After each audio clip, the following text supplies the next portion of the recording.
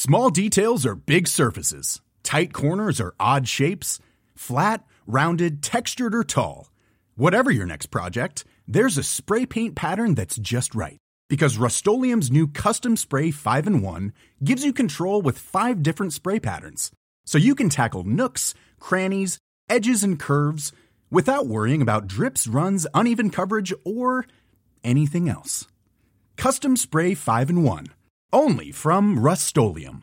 Quality sleep is essential. That's why the Sleep Number Smart Bed is designed for your ever-evolving sleep needs. Need a bed that's firmer or softer on either side? Helps you sleep at a comfortable temperature? Sleep Number Smart Beds let you individualize your comfort, so you sleep better together. J.D. Power ranks Sleep Number number 1 in customer satisfaction with mattresses purchased in-store. And now, save 50% on the Sleep Number Limited Edition Smart Bed for a limited time. For J.D. Power 2023 award information, visit jdpower.com/awards. Only at a Sleep Number store or sleepnumber.com.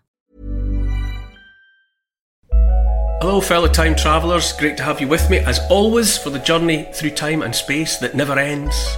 To help support this podcast and to get access to all the extras, all the exclusive content and the competitions and the questions and answers, go to patreon.com and sign up. It's easy. You look for me by name, you spend a bit of cash, monthly or annually, and if and when you do, it'll be lovely to see you there and have you as part of the family. Right now, it's time to strap into the time machine and set off on the next stop on my love letter to the world. Recorder, microphone, action.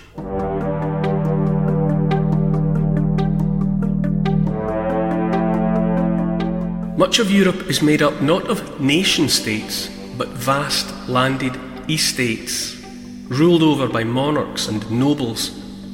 When Charles II, King of Spain, dies, dynastic dynamite is ignited. Daggers are drawn for a brutal war that explodes across the European continent, wreaking havoc and spilling blood for the next 12 years.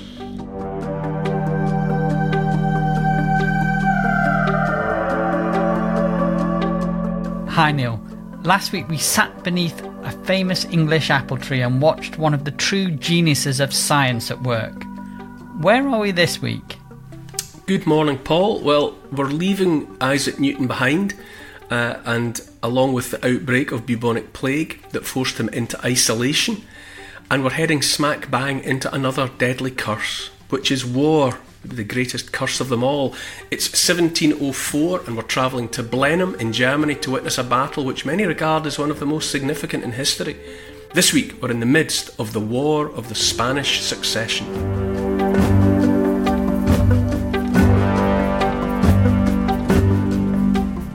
It's the time of a very significant conflict in the story of Europe. When we started the Love Letter to the World, we made the point that Europe's not in the picture for the longest time.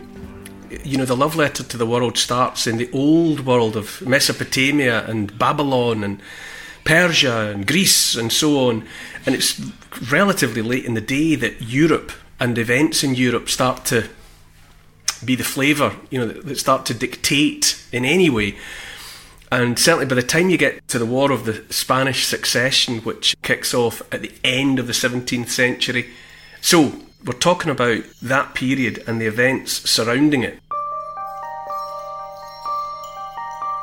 In the way of the Love Letter to the World, my attention's often drawn into the small, first of all, and then the sort of spider's web connections that take it out into the bigger picture. And I suppose this one does start on the 6th of February 1699. This is the moment that kind of catches my attention and makes me look backwards and forwards. And on the 6th of February 1699, a little boy, just 6 years old, called Joseph Ferdinand Leopold of the House of Wittelsbach, he died. He died in his bed at home in Brussels. And Brussels at that time in history was still known as the Spanish Netherlands. So he dies fitting, convulsing in his bed. Little 6-year-old boy. His father was Maximilian II Emanuel, Elector of Bavaria. It's one of those titles that prevailed in that part of Northern Europe.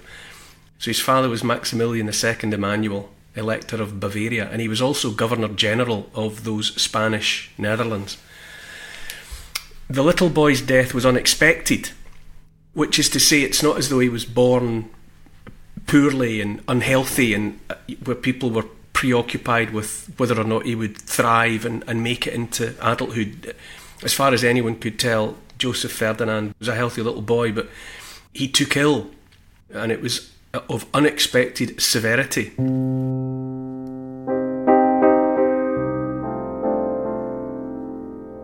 Rumours abound. Hard to get a clear picture of what and how and why, but certainly some people said he died of smallpox. But the description of the way he went doesn't necessarily fit with smallpox, because as I mentioned, he was fitting severely in his bed and he was vomiting ceaselessly, wringing himself hollow, wringing himself out with vomiting. So there was some speculation that he might have been poisoned, i.e. a wrongful death. So if he was poisoned, if that was the cause, who done it? And fingers were pointed in various directions, and the reasons for this will become clear. Some blamed the Holy Roman Emperor, no less, Leopold I of Austria, who had everything to gain from the death. And so, we talk about these names, you cast about, Joseph Ferdinand Leopold of the House of Wittelsbach, and, his father, Maximilian II Emanuel, Elector of Bavaria, and so on. And I felt it when we were talking just not so very long ago about Henry VIII and Catherine of Aragon, and all those stillborn babies, and all those babies that died in early infancy.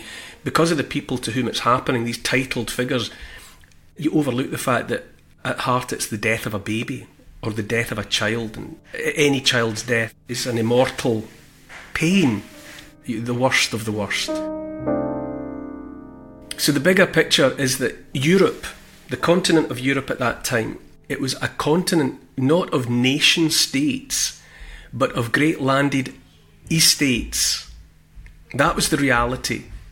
We think of Europe in terms of France and Germany and the Netherlands and Italy and so on. Nation states with those national identities.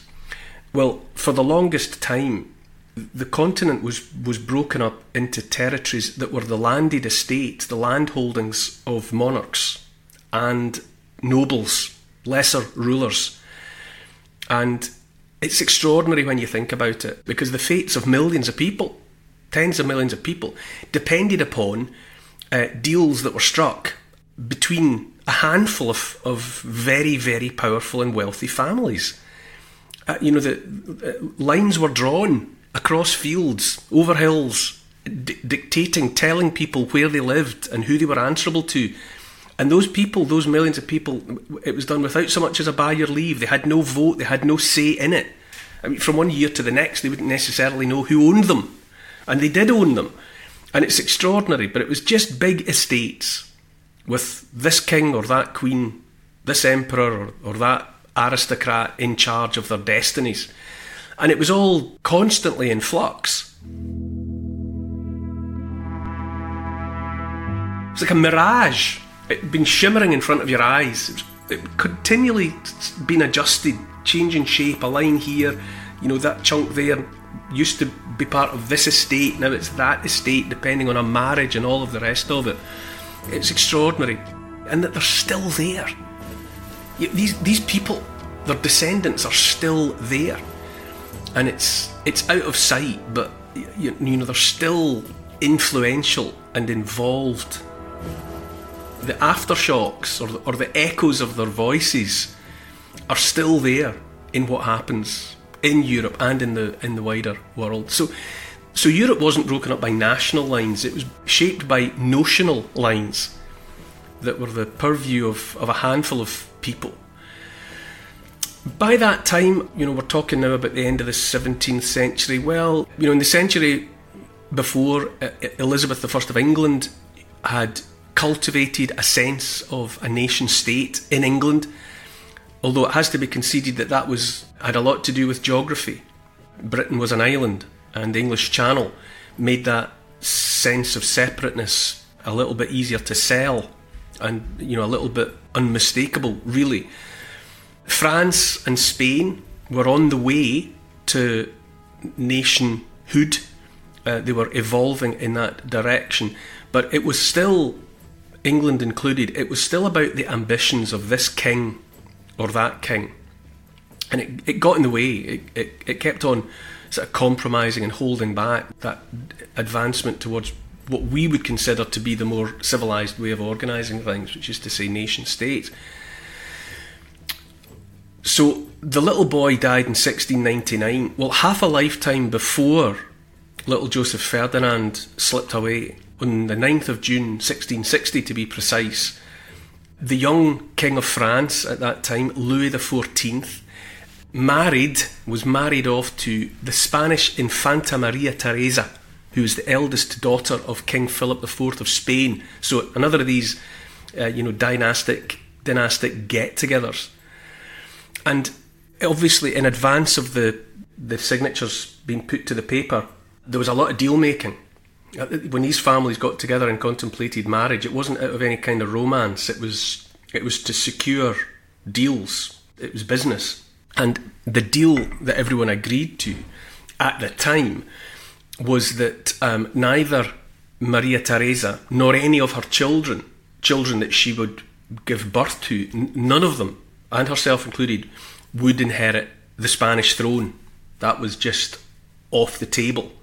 So they signed up to this, and the marriage went ahead, and Philip of Spain, whose daughter Maria Teresa was, he was supposed to compensate her husband, which is Louis XIV of France, with a huge dowry. You're never going to get the Spanish throne, but here's something else as a sweetener. But he never did. That deal, he welched on that deal. And within a year, Philip was mooching about the place, thinking, I agreed to the fact that my wife would not bring with her the Spanish throne, but I was supposed to get something else, and I never got anything. The Christmas stocking remains empty. And he was eyeing up, making no bones about the fact that he was interested in the Spanish Netherlands. And by way of gaining leverage, if you like, he was letting it be known that he felt that if he couldn't have the Spanish Netherlands or something of commensurate significance, that perhaps the deal keeping his wife and any children off the Spanish throne might be null and void. Maybe that contract has been broken by Philip of Spain. Suffice it to say, long story short, that marriage between Louis of France and the Infanta Maria Teresa, how do you put it? I suppose it stirred more hot spice into a mix that was already pretty hot. And so as the second half of the 17th century played out and drew to a close, tempers were rising all over, as they invariably did. It was in the nature of having a continent run by ambitious rival families, a bunch of crime families. Subsequent to that marriage, Philip of Spain had produced a male heir, Carlos, he being Spanish, Carlos II. Often in the history books he appears as Charles.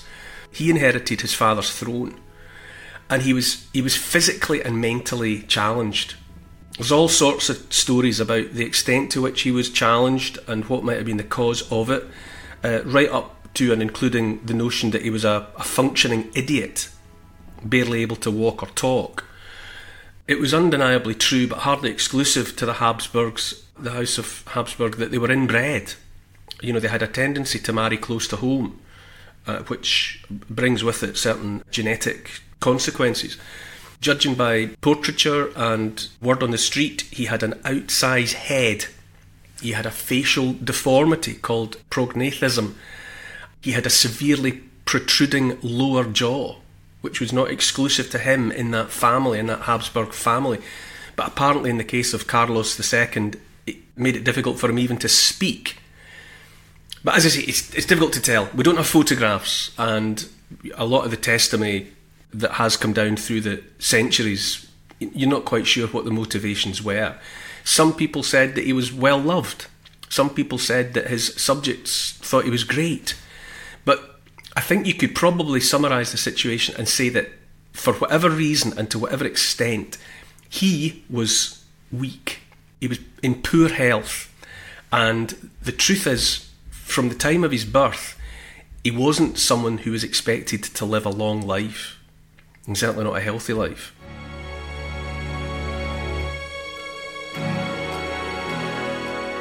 Because he had inherited this vast empire, this empire we've spoken about before, upon which the sun never set, the American colonies and all of the rest of it. Because he had this disproportionate chunk of territory and thereby power and influence, and he was poorly and expected to die, possibly at any moment, there was a great deal of speculation across Europe about what would actually happen when he died. Who's going to be next in line? Who's getting all of this territory? Because depending on whose lap it falls into, it could overbalance, could unbalance everything. Because all the time that's what's going on in Europe. All these deals, all these marriages, treaties, war.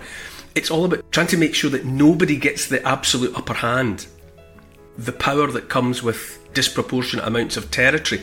So all these families are vying to make sure, let's make sure no one has absolute dominance like Alexander the Great or a Roman emperor.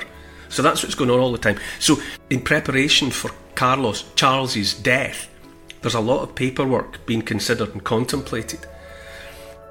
He's got Spain, obviously, sitting on the Iberian Peninsula. There's the Spanish Netherlands. There's all the territories in the Americas. There's territory all around the Mediterranean Sea. There's territory in Italy. There's territory in North Africa. There's territory in the Philippines. I should point out, he's got no children. Word was, amongst the other things that he wasn't able to do on account of his genetic inheritance, was that he couldn't father children. He had 2 wives along the way, but no heir. Also, there were no surviving siblings. He had no brothers and sisters.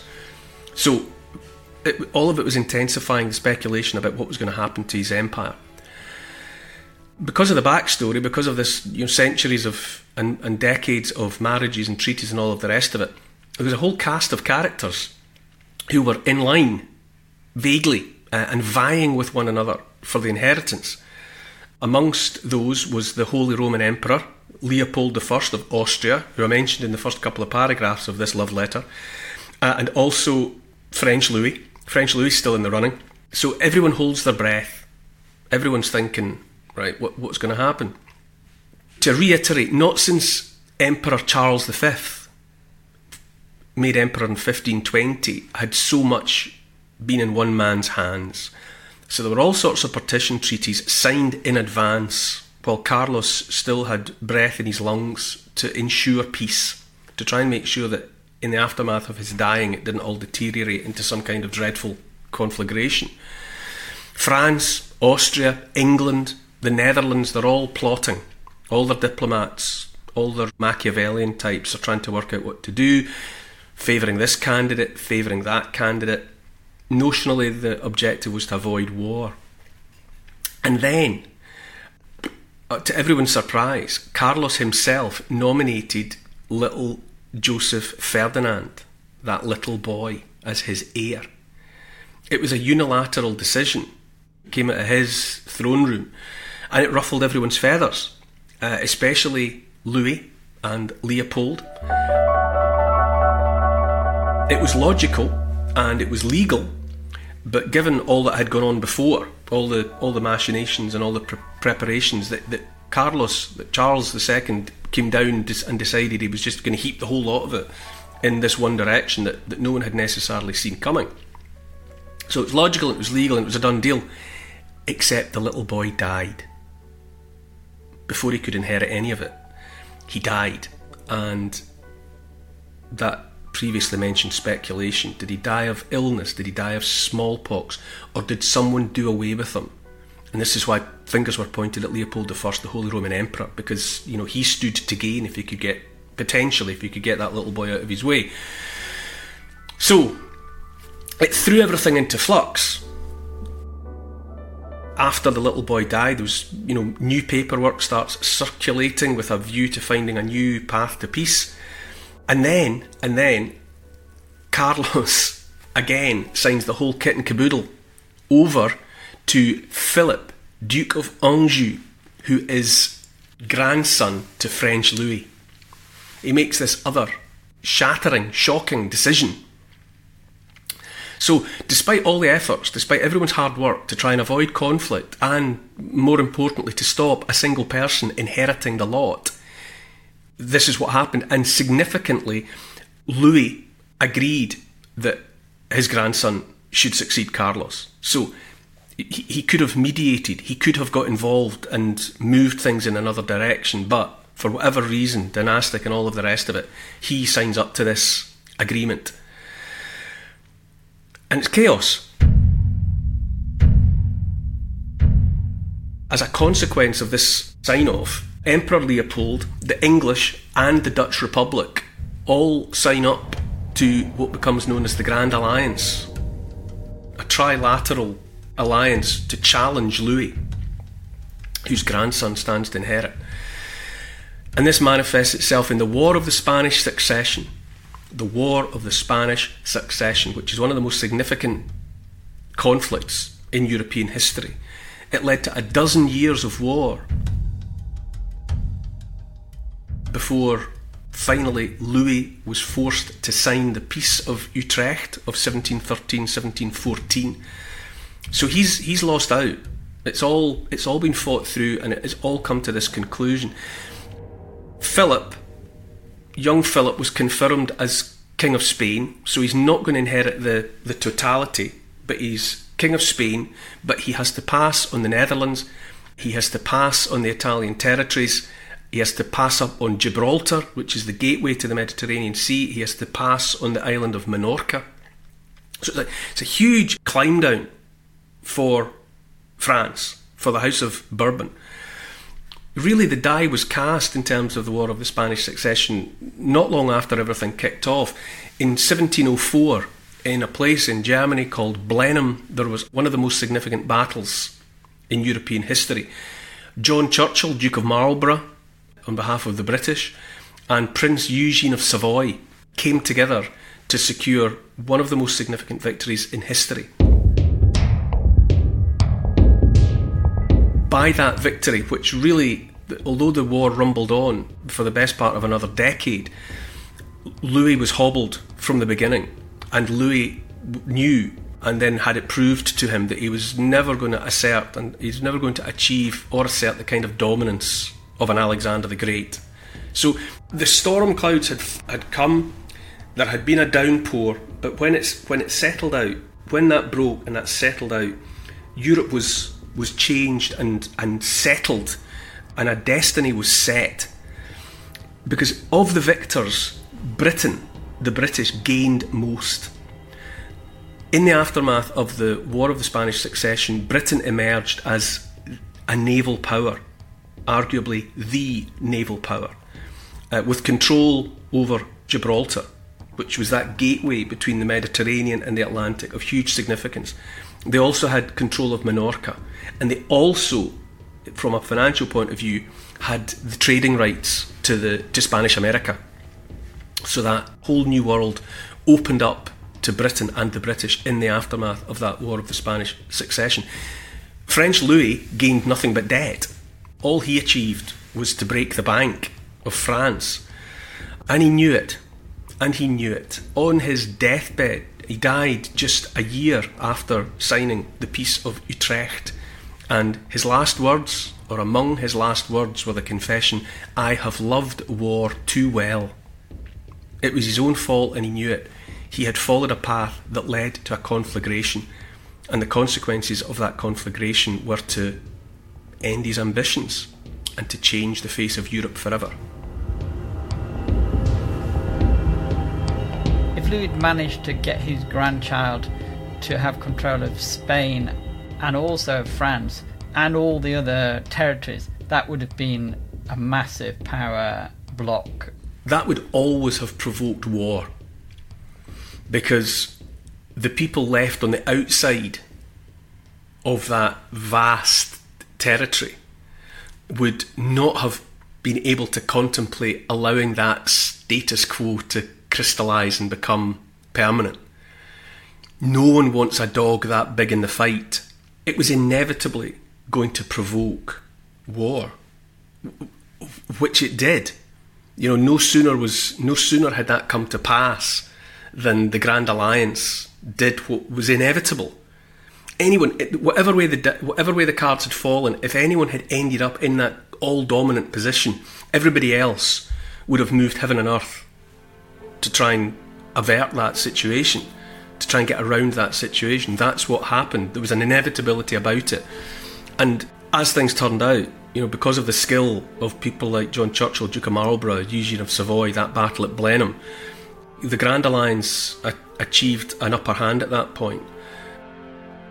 Before Louis was able to take full advantage of that territorial dominance, they struck hard and fast and first and challenged that and prevented that becoming the status quo, prevented that crystallising properly. It had to happen. It had to happen. It was always going to happen. And on his deathbed, you know, Louis acknowledged that the consequences of it were dire for France. And it was because he'd let his ambition and his greed get away with him. And, you know, I have loved war too well. So he did, and so it undid him.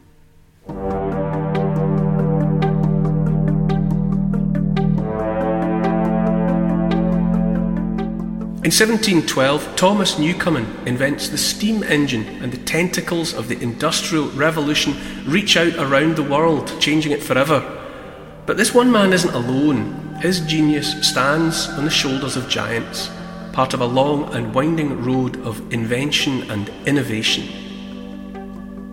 Next time in my love letter to the world. To help support this podcast and to get access to new and exclusive history and comment vodcasts every week, sign up to my Neil Oliver Patreon site. I would love to see you there. Check out the Instagram account called Neil Oliver Love Letter. My YouTube channel is simply called The Neil Oliver Channel. And to help build this podcast, tell your friends about it, get them listening, and write a review to convince the online crowd to join us. For further reading about these moments in time, you could try my book. It's called The Story of the World in 100 Moments, and it's published by Transworld. Neil Oliver's Love Letter to the World is produced by Paul Ratcliffe and Neil Oliver for Catnip Inc. Music is composed by Milo McKinnon. Social media and YouTube producer is Oscar CFR. Additional research by Evie, Lucian, Archie and Teddy. Financed by Catherine and Trudy. Post-production by Squared Studios, and the graphics by Paul Plowman. Thanks for listening. This has been a Catnip Inc. Podcasts production.